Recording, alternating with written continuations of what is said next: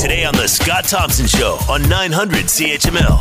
I'm going to try to dissect this really quickly for you before we get to our next guest. But something to be aware of, 1,050 new cases in Ontario. Halton has moved into the number 3 spot with 86 new cases today.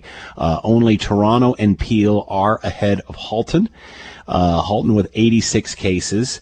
York has 76. Durham with 57. Hamilton and Ottawa tied with 34 cases. So Ottawa theoretically was still in a hot zone, and they're almost, Halton has almost 3 times the amount of cases that Ottawa has, a former hotspot. 31 in Niagara. So as a result of that, the stage 1, 2, and 3 thing has been changed. So this is a more surgical approach, for lack of a better word. New framework so they can tighten measures in some areas and loosen them in others where it's not needed. So the levels are prevent, which most of Ontario is in, protect, which is strengthening, restrict, even tighter measures, control, even tighter, and then a final lockdown. Most regions in Ontario are in the first level, which is prevent. Brant, Hamilton, Durham, Halton are in the protect level, okay, which is also Eastern Ontario. Ottawa, Peel, and Toronto and York, they are in the restrict level, but will come back to the protect level, with the exception of Toronto, making this more complicated, coming up on Friday. So right now, as it stands, the most of Ontario is in the first category, which is prevent, the first level. Then the second is protect, which is where Brant, Hamilton, Durham, and Halton are right now, and where Eastern Ontario, Ottawa, and Peel and York will move to on Friday. Toronto's going to stay in that upper level for one more week. So there you have it, as best I can explain it, making the categories a bit more, expanding them. So they're a bit more detailed, and it's not so much a blanket approach, but a more refined approach to the reaction in regard to COVID-19, whether it's opening things up or whether it is shutting things down. All right, let's move on. We've talked about how we're not going to get out of this, and we're going to be in these different levels until there is a vaccination. But then what happens once a vaccination has arrived? Let's bring in Maya Goldenberg, Associate Professor, Department of Philosophy, University of Guelph, and is with us now. Maya, thank you for the time. I hope you're doing well. I'm doing okay, thanks. We've all said, my goodness, once a vaccine gets here, whatever that new normal is, hopefully we'll return or go get to some sense of normalcy. But once it is available and it's ready to go into the arms, where are we going to be? What's going to happen? Is this going to be as easy as everybody line up to the right?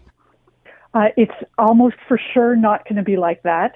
We entered this pandemic with prior vaccine hesitancy about different vaccines, of course, but there was no reason to think that the COVID vaccine would somehow have smooth sailing and everybody would want it. Because this has directly affected us, though, Maya, because, we're directly feeling the result of all this, would that change attitudes? It doesn't. It's going to change the attitudes for some people. Some people will feel a great need to get this vaccine. Others are actually, because of the great need surrounding it and the dire conditions that many of us are living in, that actually might make them more resistant. So it can actually pull in different directions. We know from research into vaccine hesitancy around childhood vaccines that, let's say, living in the midst of a measles outbreak or a whooping cough outbreak doesn't necessarily change people's minds about change people's minds or attitudes around vaccines. Some will feel compelled to do it because the danger is more imminent, but others will dig their heels in and say, we will learn to live with this infectious disease. Will or is this vaccination, is it different than those others that have people concerned?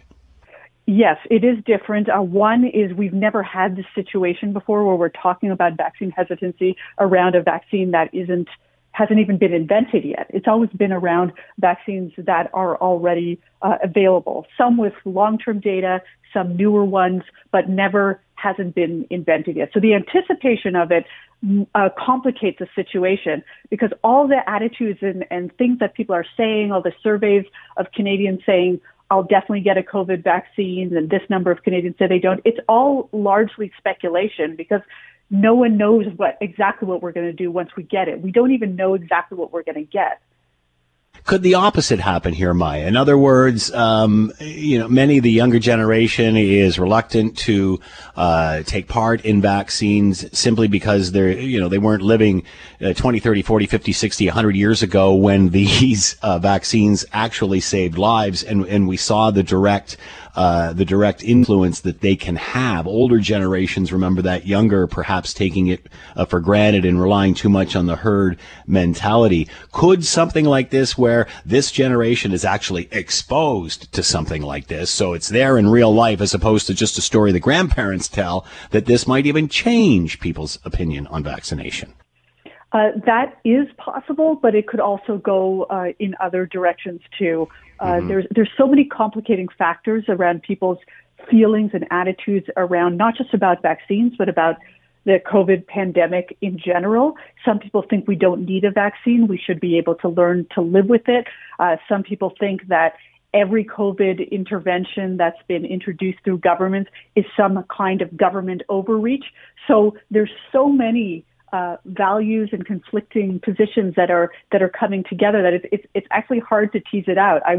I'd love to be the person that can tell you this is what's going to happen, but vaccines are very political, and they're never just about vaccines alone. They're signaling a lot of things about how much people trust in scientific experts, in the government, how confident people feel about the COVID response. All those things are tied into the attitudes around the COVID vaccine. Obviously, healthy discussion is valuable, but how did we get to this point? Which part of first of all, people are just so hysterical about things that could help them. Well, because there is at least some historical considerations here where things that were supposed to help us actually hurt us. So it's not irrational to worry about, let's say, the fact that we're rushing this vaccine. Is there a reason to think that there's been corners cut that shouldn't have been cut?